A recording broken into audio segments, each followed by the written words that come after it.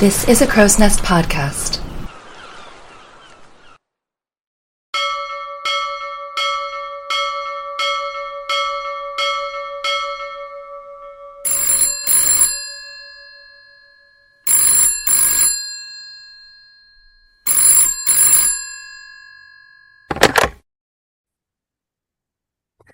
Ahoy, and welcome to Titanic Talkline. I am Alexia, and this week I'm excited to be joined by a friend of a very good friend, Jay Vette, whose name I have now figured out how to say. I will one day actually know how to say a guest name before, I get on the show.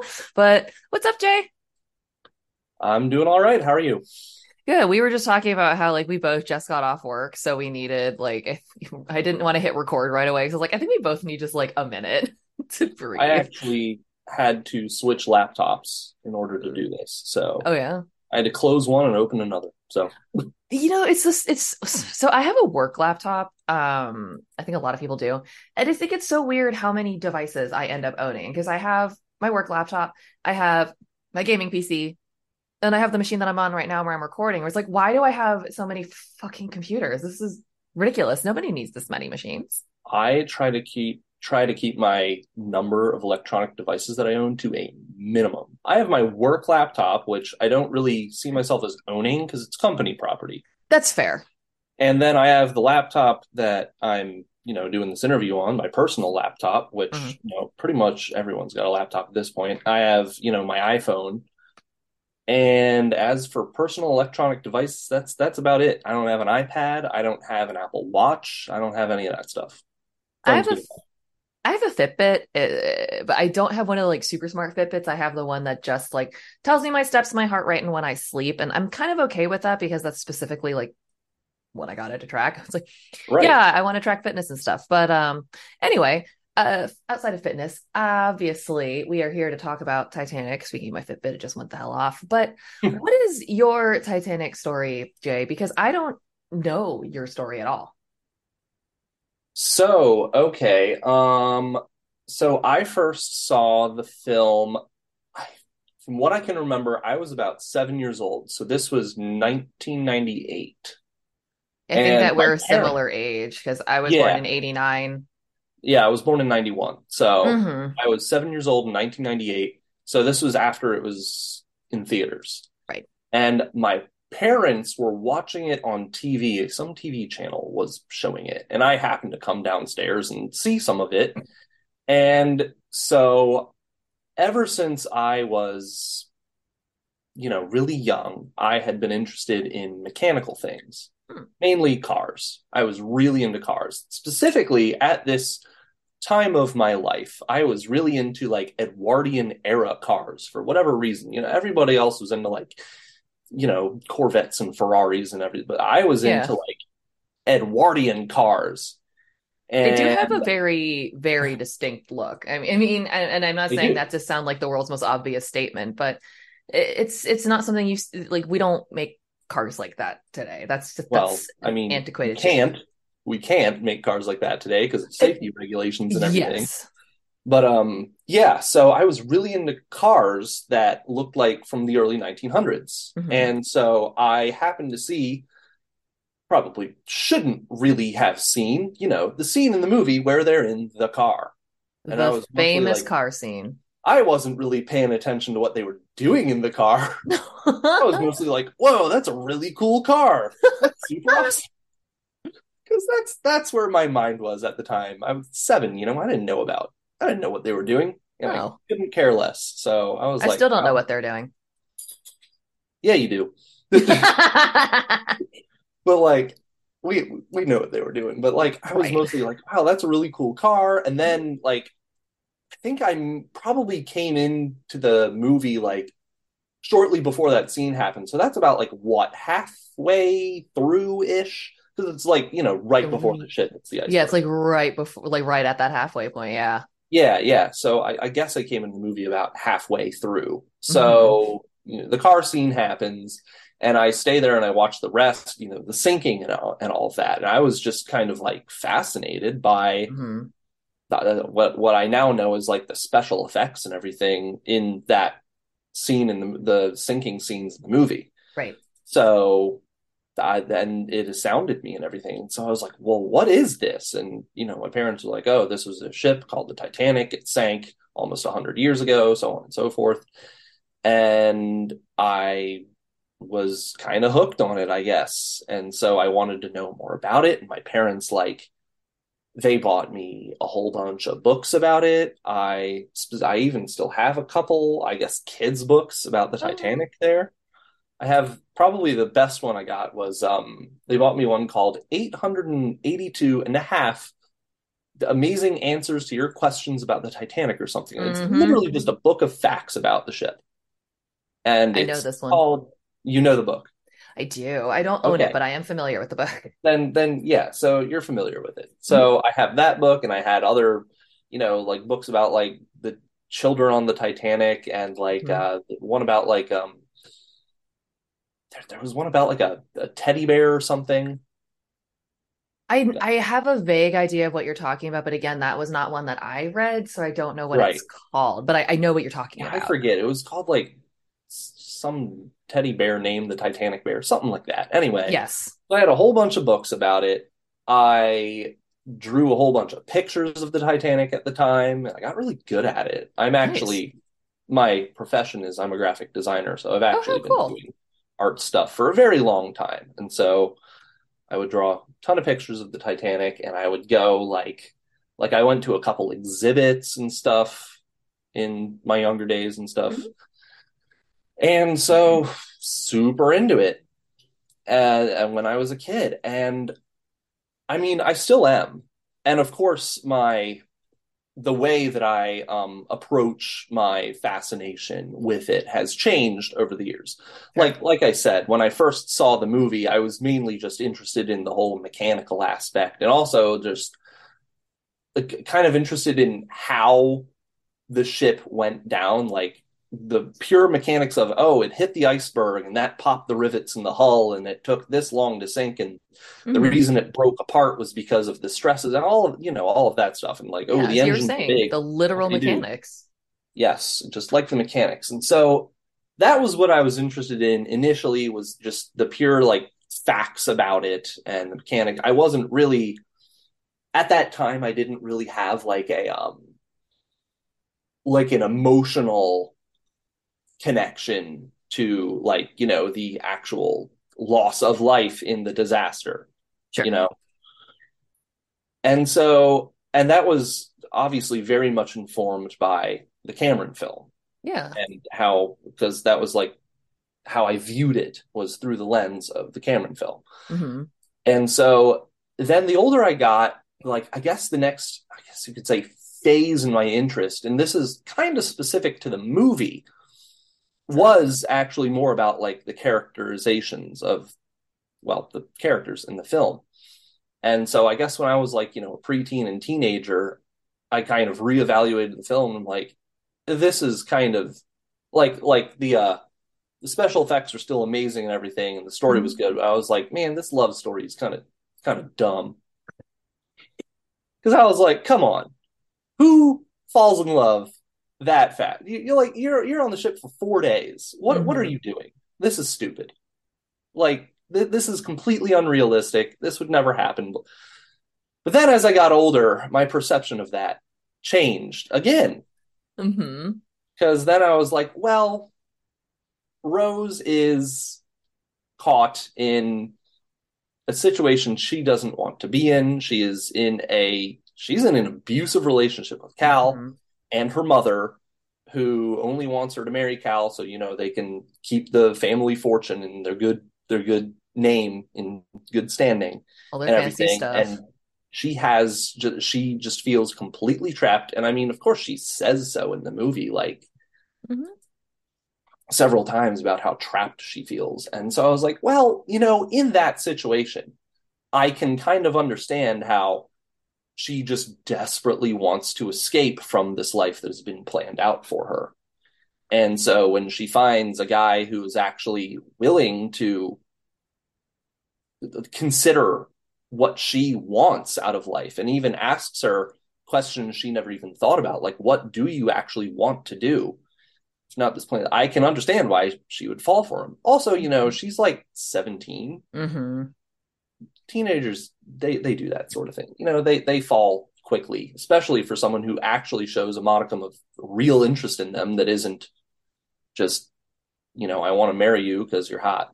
So Right. like, I've yeah. now, as I'm older, heard not one too many. I was going to say one too many. That's not what I meant. But I've heard a lot more stories of people who, went on vacation or like went on a cruise when they were younger, like not even necessarily 16, but, anywhere between that like 15 to 19 range. And you're having a good time somewhere, you're away from everyone. And, I think the example that I come up with in fiction is Grease, where Sandy and Danny at the very beginning, it's like they're on vacation, they're in this completely different place and he can be himself, and it's this cute, really intense little romance that happens just away from your normal world, and that hit really intensely. And then like you said, there's the additional thing in this movie of no one's ever really just been nice to Rose because she was a human being, Right. and that's a really, really big deal if you've been sort of othered your whole life and no one's ever looked at you besides what you are, if someone finally gives consideration to who you are.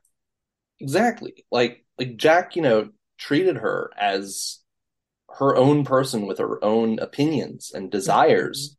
And he kind of like he's very much a symbolic figure who kind Yes. of represents the freedoms that she can't have, Mm-hmm. essentially, in her current life, being stifled by her parents and her fiance and everything. So, I mean, I think you talked about this in probably one of your previous episodes about how Jack is very much a manic pixie dream boy type of character. And I 100% agree. He very much is. In fact, you always hear about like the manic pixie dream girl trope. And I'm like, Yep. are there any examples of like a male version of that? And Jack Dawson is absolutely that. He's I, totally ha- that.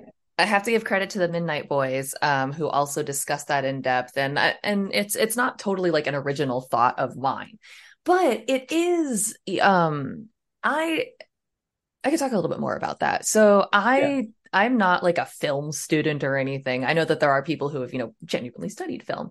But Hmm. as I talked about like a second ago, I was born in 1989. So when in the 2000s is kind of when I was quote unquote coming into my own. I was becoming not an adult, but becoming a person with opinions, beginning to notice the world and trying to figure out like, who am I and where do I fit in? And that era of film, the movies that were popular around then were this very specific genre of rom-com where, yep, you're nodding because I think you know exactly where I'm going with this. It's Yes, all I know those, where you're going. it's all those, the guy kind of negs on the girl, is kind of an asshole to her the whole time. And then she goes through a makeover to change herself because she's the problem.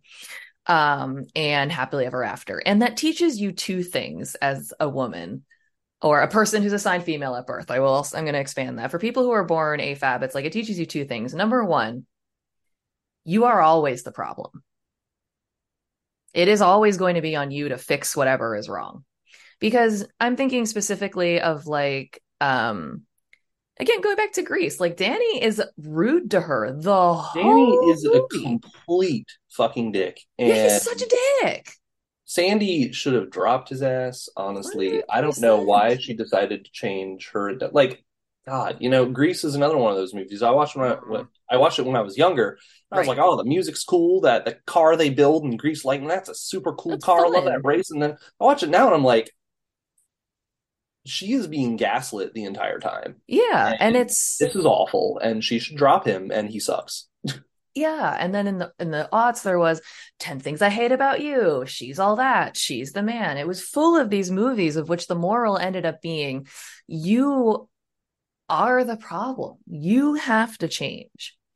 And that's also combined with the reality TV culture that promoted the concept of heroin thin and heroin chic. It was like, you have to be thin. Yeah. You have to be Kate this. Moss. Yes, you are the problem. You're the issue. If he doesn't like you, if he's mean to you, that's on you to change it. You need to fix it because you're the problem. And then they Exactly. made the movie Titanic, where that character was relegated to the villain role. He wasn't the love interest. That was Cal. The love Hmm. interest was, quote unquote, a character. Guys would be like, oh, he's so weak. He's so whipped or whatever. It's like, that's actually untrue. That's actually an extremely healthy version of masculinity because he actually cares about his partner. Yeah, and you would think that a lot of guys would say that about his character, but from Hmm. the reactions I've gotten from other men I know in my life who have watched the movie is they actually like Jack as a character Hmm. because he represents that kind of like swashbuckling Errol Flynn type, like free-spirited adventurer, you know? Yes. And so any claims of him being a beta male or whatever the hell the terminology is now are like Ugh. kind of they don't see that in him because he's this other ideal of masculinity where he is unencumbered by the shackles of life or whatever, even though he's dirt poor, as he explains during that dinner scene, that affords him a ton of freedom that the rich people don't have. Hmm. And I And he, mean, yeah, I mean, obviously, the rich people, of course, have freedom in terms of their money, sure. but especially back in that time period, it was a very regulated society. And so, even though poor people were, of course, extremely disadvantaged during the Gilded Era, I guess the one thing they did have was relative freedom compared to the upper class. This is going to sound like it's unrelated, but did you see the podcast? Did you see the documentary series on Netflix, Keep Sweet, Pray and Obey? Yes. It's tremendous. If anyone's wondering, please make sure that you are in a spot in the kind of space where you can watch it. It's very tough, but it's very Yeah. good. That's There's the one about the. No, it's not the one about the Duggars. That's a different one. no, this is the oh That's the one geez. about the FLDS. Yep, there we go. Yes. Yes. So there's Hmm. there's one section, I think even in the beginning, where they're kind of doing that quick thing in the beginning where they show you a bunch of the clips for what's to come. And they show a woman, and I can't remember her name, but where she basically says something along the lines of, I would rather have died than said no. That's how much control they had. And I know that sounds like they're unrelated, but you think about some people think that Rose's reaction is extreme. Like, why wouldn't you just say no? Why would you just get out? When you're so entrenched in an abusive relationship or so entrenched in a very carefully orchestrated society like the FLDS, there isn't there isn't a just get out. In 1912, for a woman, even a rich woman, if she were to walk away from her home, she doesn't walk away with a bag of jewels. She walks away with nothing.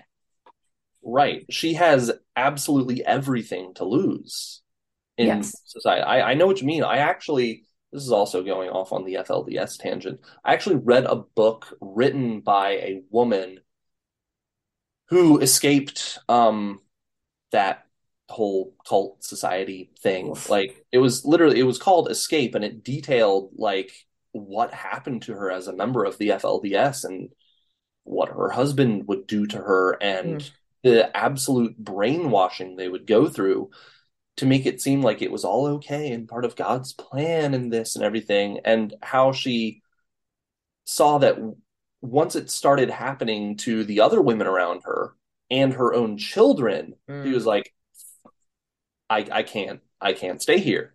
I have to leave. Hmm. And she did lose like almost apart from her children, and even not all of her children even came with her. Some of them stayed behind because they were just conditioned to accept that the outside world was awful and Yeah.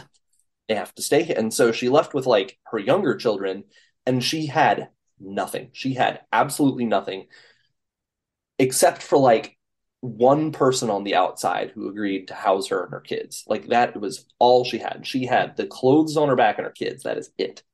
So yeah, no, I agree. Like, especially for a woman back in that time, even if you were rich, you had no freedoms. You had nowhere you could go. You had no one you could turn to unless there was like an organization or someone who took pity on you. So yeah, that's why Rose at one point in the movie, she decides she's going to jump off the back of the ship because she'd rather be dead than confined to the life that her mother and Cal have made for her. I think that we've gotten better as a society about mental health between now and then. We obviously have a long way to go Mm-hmm. to where, people might look at the decision and think, well, why would you jump to such extreme? Like that's such a big step to take. And like we were discussing here, it's simply because you didn't have another option. You would, even now, for many people, there's a reason that there's a statistic that's like it takes people often up to, gosh, 7 times to leave an abusive relationship. Mm-hmm. People don't go back to abusive relationships because they're like, I'm bored. I'd like to get beat up again. That's not what happens. It's I'm on the streets now with or without a child. I have no food. I have no job because, these people get very isolated. I have no clothes. I have nowhere to go, nothing to turn to except this man. Right. And he provides Yeah, he like might, a be. modicum of security and food. So he might be absolutely awful, but he is your meal ticket. He is Right. your housing ticket. You have Yeah. nowhere else to go. I personally know a few women who have escaped abusive relationships, and yeah, it took them years Mhm. to even muster up the courage to be able to do it because they had nowhere else to go. And so it's either, I live out on the streets with absolutely nothing to my name, or I get abused here, but at least I have a home and food and electricity and running water and all of that. And so, yeah, it's an impossible decision to make. And then you add in something like Rose's dynamic, where not only do you have nothing outside of you, but in this situation, you also have everyone around you telling you, basically, aren't you so lucky? It's a fine match with Hockley. He's rich, he can provide, and to everyone else, he's very charming. So Oh, of the outside course, they world, always are. They're always so exactly, charming to everyone else. precisely. So the outside world just sees, what are you so bitter about? Why are you just being so rude? Why are you so mean at dinner? What is your problem? They don't see everything else. Right. And so, like, Jack represents the complete opposite of all of that. Mm-hmm. And so, of course, she latches on to him because he is kind and gentle to her. And he asks her about her life and her fears and her desires. And he doesn't really expect anything of her like everyone else does. Right. And of course, that is why she's attracted to him. I mean, I'm sure he probably, may have wanted to get laid or something, but I mean, like, he sure, doesn't but really expect that it will happen. And it's notable during that car scene, of course, now that I've watched it a million times, that Rose is the initiator mm-hmm. in their one, intimate moment that they had. She was the one who took it there, and he was kind of passive in that role, which you don't see a lot in film.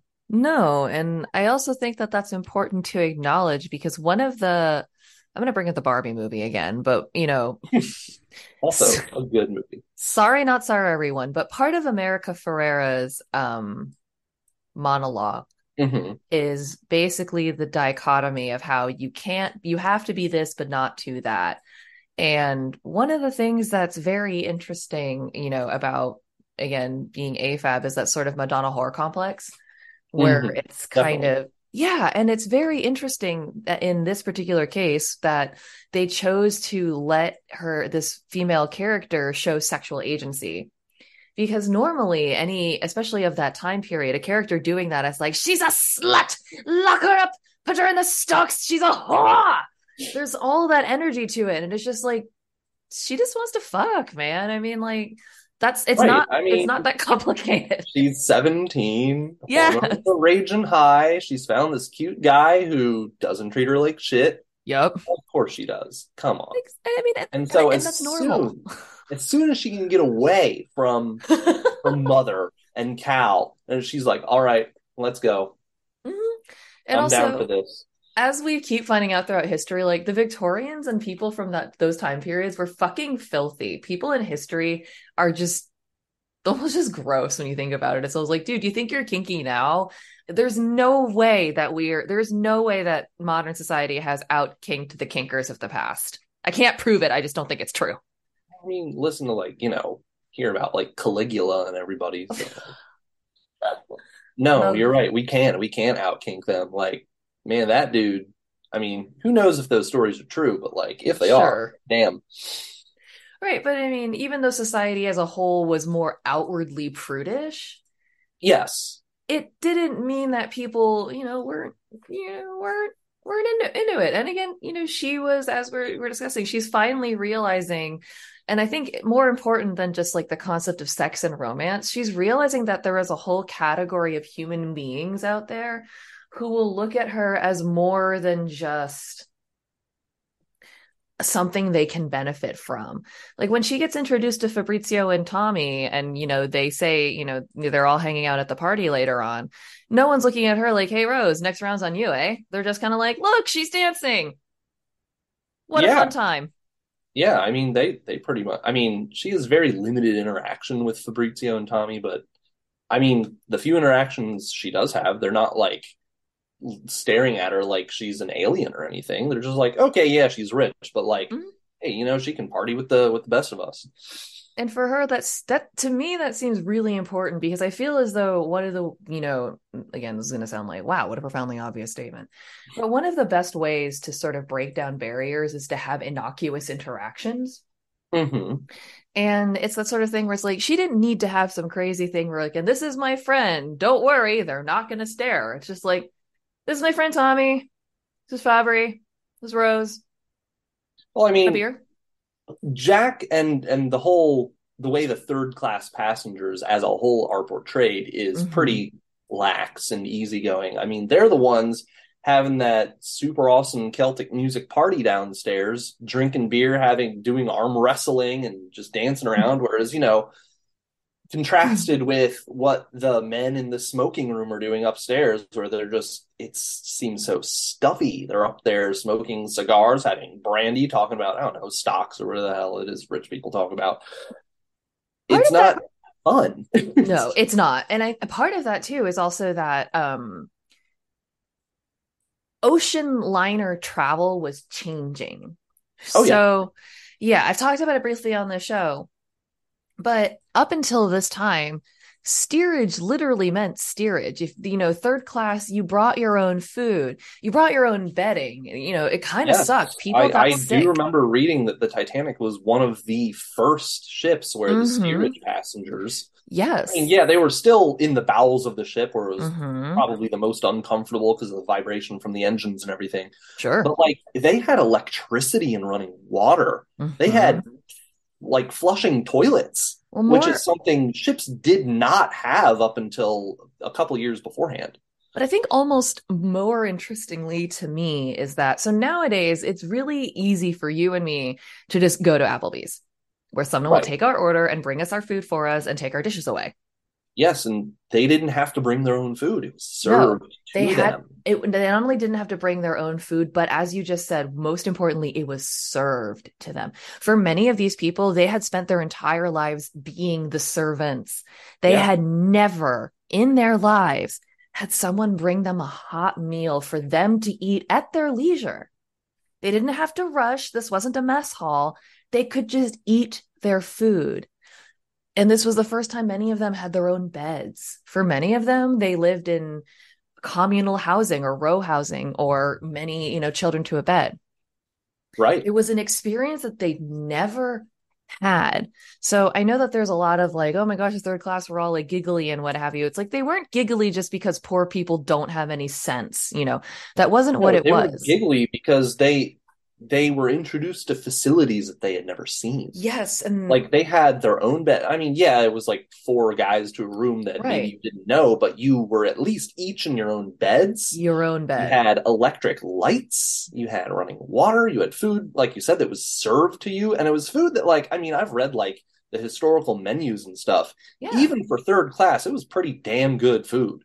It wasn't just gruel and slop. It was No, it was freshly food. baked bread. It was meat. It was fresh fruits and vegetables, even, which required refrigeration technology. Hmm. Like, I am sure that, the third class passengers had barely ever experienced anything like that before.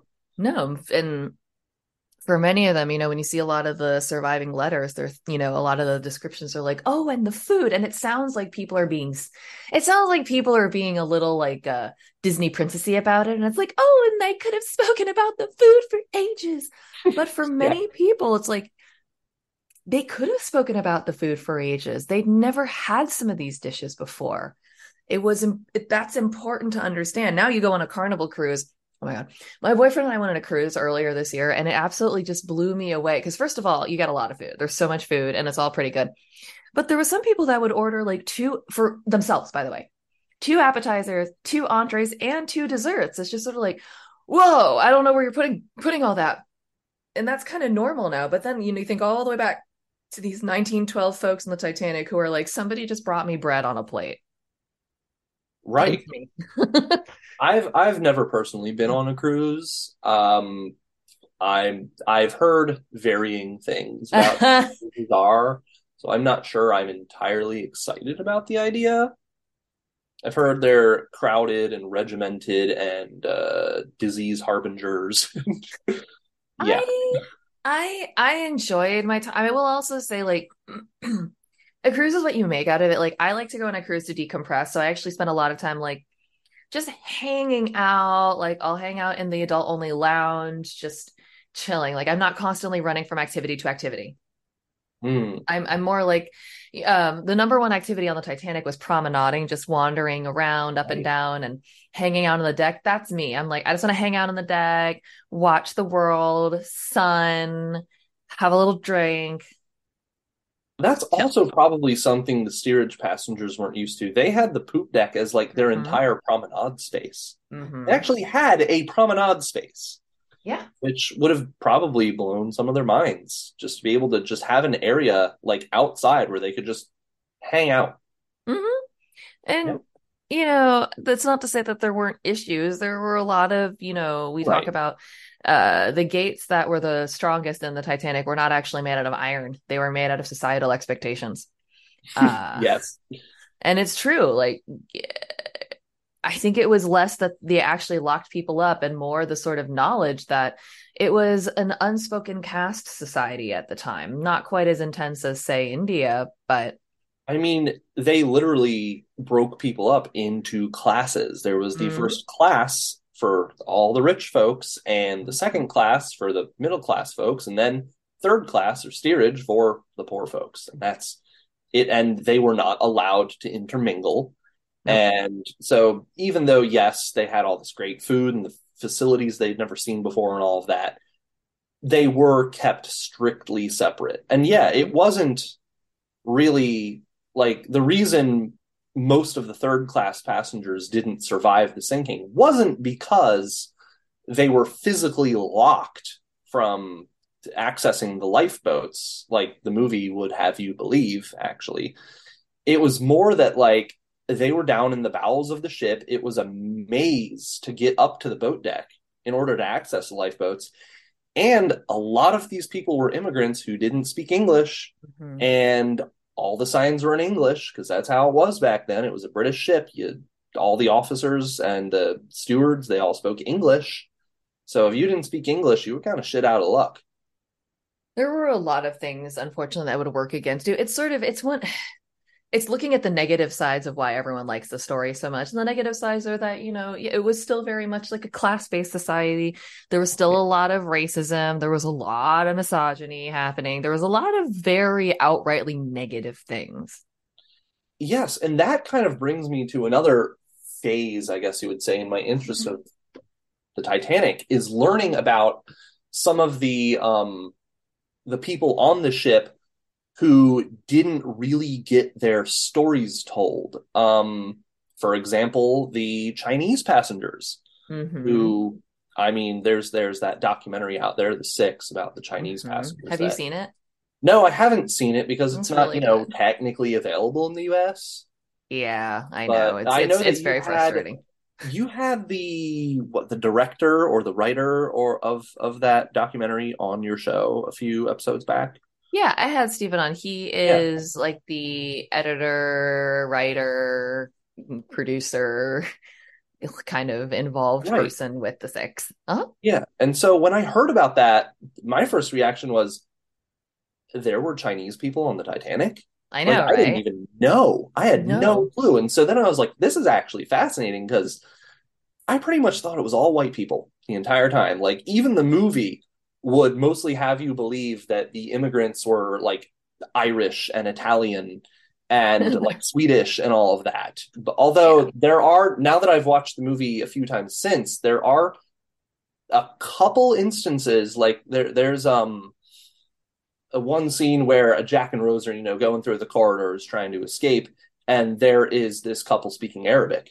Hmm. And so I was like, wait, I don't think I really paid attention to that before. And so I have then learned that there were quite a few third class passengers from the former Ottoman Empire, like Hmm. Syrians and Armenians, Palestinians, and they were there, and there was a good number of them.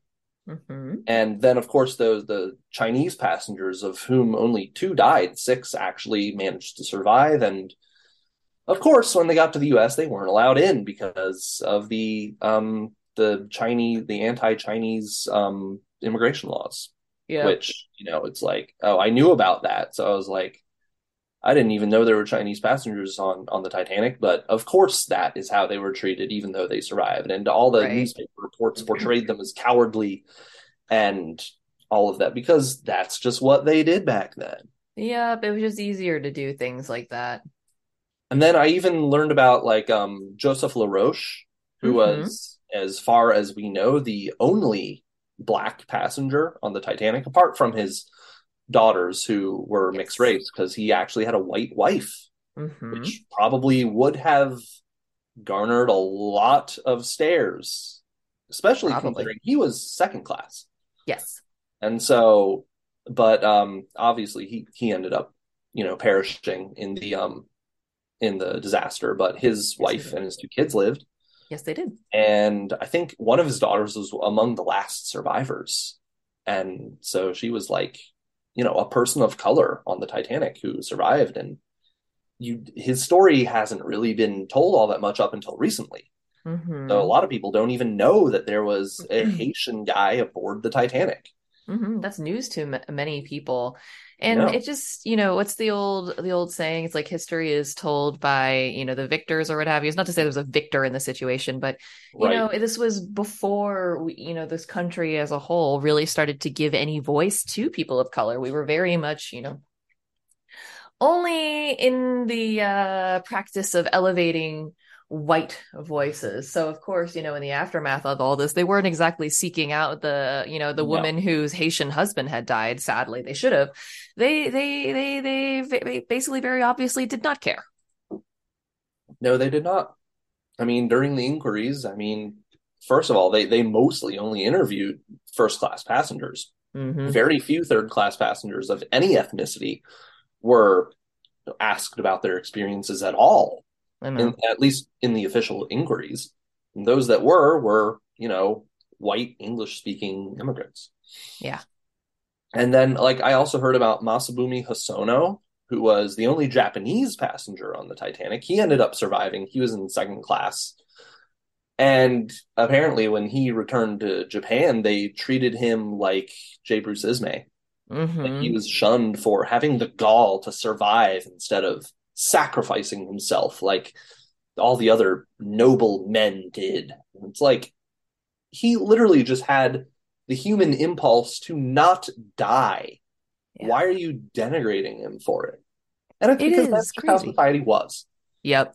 It is extremely interesting when you think about it. Again, we were just talking about how some people were like, I would have rather have died than said no. It's just interesting Mm-hmm. how in some cases it's like sh- survival is shameful. Right. Because, like, it's like, well, instead of surviving, you could have helped all these other people. And it's like, yeah, And that would be a noble thing to do, but also like I have instincts for self-preservation, and I shouldn't really be shamed for that, you Not know? only that, but most of us are not, trained in disaster relief. And I'll fully admit, I don't Also know that. what I would do. What Right. is I what is my mean, people are responsibility? panicking. Like, what are you gonna do? I mean, that's why, like, obviously, when the sinking first began, people were not panicking because they didn't even believe the ship was sinking. But once it became clear to them, any order was kind of just thrown to the wind. Like, people were climbing on overturned lifeboats, bobbing in the water, desperate to save themselves because, of course, they were. What am I looking up? I wasn't looking for Astroworld actually. I Googled it. What I was looking for was what was that rock concert where oh God, do you know what I'm talking about? Where a bunch of people were crushed to death at the Who Yes, concert? I think it was a Who concert because it Yes, was it like was. so packed. I mean, people were even, I heard reports that there were people who were crushed to death at Woodstock Yeah, because I there were mean, way more people than they were expecting. well, it's just the whole concept of panic. When panic sets in, when that level of frantic freneticism kicks into action, people, well, they panic. I mean, your sense of logic leaves you because it's no longer about, okay, if I do this and I do that, your adrenaline spikes up. Everyone around you is panicking. You're panicking. There's no clear sense of direction. And that's how you get, the Who concert. That's how you get Astroworld. That's how you get Hmm. these situations where just a panic starts and a crowd surges and people are on. Exactly. And that's what happened, especially, and then you compound that with like being dunked into freezing cold water. Mm-hmm. Like it's gonna make it even worse. Well, there So, was that clip in Titanic where the drowning man is using Rose to stay afloat. I mean, right. that's not a normal person's thought. That is a dying person's thought. Yeah, you can't really blame him. I mean, obviously in the movie we want to blame him. I think like Jack like punches him in the face or whatever. But Yeah. like you can't really blame him for doing that in the throes of death mostly. Like this dude has less than 10 minutes to live because he's in 28-degree water. Like he's going to succumb to hypothermia in 10 minutes. Of course Right. he's acting like this. Everyone, begins to panic. And it's that thing where a lot of people criticize, like, well, I would have done this, well, I would have done that. No one, you And never you don't know. know what you would have done. I hear the No. same thing about people talking about like what they would have done in like an active shooter situation. Yep. It's like you have no clue what you would. You weren't there. You have no clue what you would have done. You wouldn't have been calm and rational. No, you would have No panicked. one is. Like even people who are specifically trained in those scenarios are rarely calm and rational. Right. It's everything you can to keep yourself as calm and as rational as you can be. But there's Hmm. usually some level of at least internal panic because these kind of situations are not, they're not kind. These are literal life and death situations. People don't make the world's best choices in these circumstances. No, they don't, because the instinct is to just survive. Hmm. But I think, again, going back to this movie, I think that's also why it's impactful because it is realistic. It shows people panicking. It shows people scared. It shows people trying their best in a situation in which there was no good outcome. Right. And I think that's why the movie continues to endure, and also just the story of the Titanic disaster itself continues to endure because it's kind of like the Titanic disaster kind of contrasts with like say ships that were sunk because they were involved in a war or something. Like this was pure just essentially bad luck. Like there were no hostilities going on. Like the ship wasn't torpedoed like the Lusitania or anything.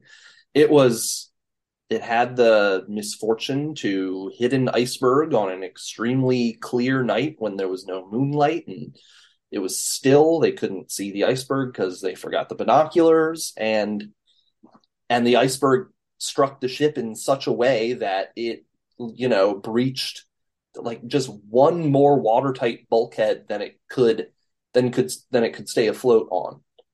And it was just pure bad luck. And so all of these people were doomed due to a set of kind of naturally occurring circumstances. Mm-hmm. And yeah, and so that kind of gets me to the point as like, why is the Titanic over other disasters and other shipwrecks so enduring? And one thing I want to know is like, so I'm going to say I'm autistic. Mm-hmm. And so I have noticed that there are quite a few autistic people who are really into the Titanic, and I'm one of them. And so it's like, why is that? I mean, obviously people who aren't autistic are into it too, but like the people who I have seen who are like super into it, who aren't like, actual researchers, the people who are super into it are like, they tend to be neurodiverse in some way. And so it's like, why this specific shipwreck over others or other natural disasters? Like why is it because of the time period in which it sailed, like that kind of like turning over of like the Gilded Age into World War One? Is it the technology that it employed? And I think it's all of those things. Like it's just a whole bunch of things together that make it extremely interesting, like the nature of the disaster itself, the facts of it, and then the emotional impact that it had on the survivors, and just the fact that it was like, I think, wasn't it like the worst maritime disaster, at least in peacetime, up until very recently, I think. Something like that. Where is that? So like, yeah. And so like, I've been wondering like, why am I into this? Like, why am I so into this? And I think it is a compounding of all of those factors. One, I am into like machinery and mechanical things, and the Titanic was a technological mechanical marvel mm-hmm. of its time. It was like, it was the most technologically superior like moving vessel of its time period, and so that's really cool. Had all the super cool new tech on it, like wireless radio and all that, and that, and just yeah, and just the time period in which it happened, and the attitudes of society at that time, and the stories of the people who survived and the ones who didn't. Mm-hmm. I guess it's just a fascinating subject, but it's still a little bit of a mystery as to why other natural disasters usually don't get the same hype, Yeah. I mean, I don't have, an Aquatania talk line. Right. Like, I mean, yeah, the Lusitania. Or a Triangle Shirtwaist Factory talk line. Although, that is also an interesting story. And oh my God, yeah. Yeah, and like other shipwrecks, like even the Lusitania is probably at least from the time period, probably the second most famous mm-hmm. shipwreck. But like what is it about the Titanic? And there have been so many, like, as far as I know, there's never been a movie made about the Lusitania or not that I'm aware of anything like that. So I don't know.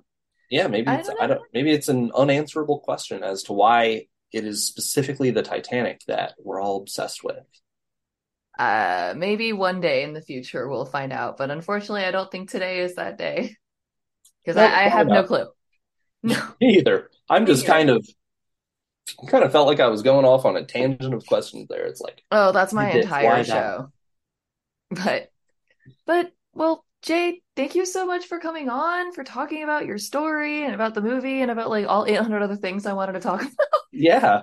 Yeah, All no, the this is tangents. great. Well, thank you so much for coming on to the show, and we'll see everybody next time, I think. Maybe. We hope.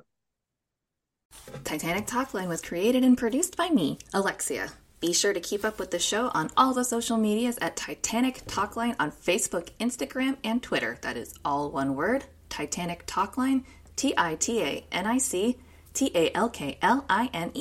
If you want to get in touch, be on the show, sponsor the show, or have a question or anything you want to tell me, send me an email at titanictalkline, again, all one word, at gmail.com. That's titanictalkline at gmail.com. Thanks so much, and I'll see you next time. Bye!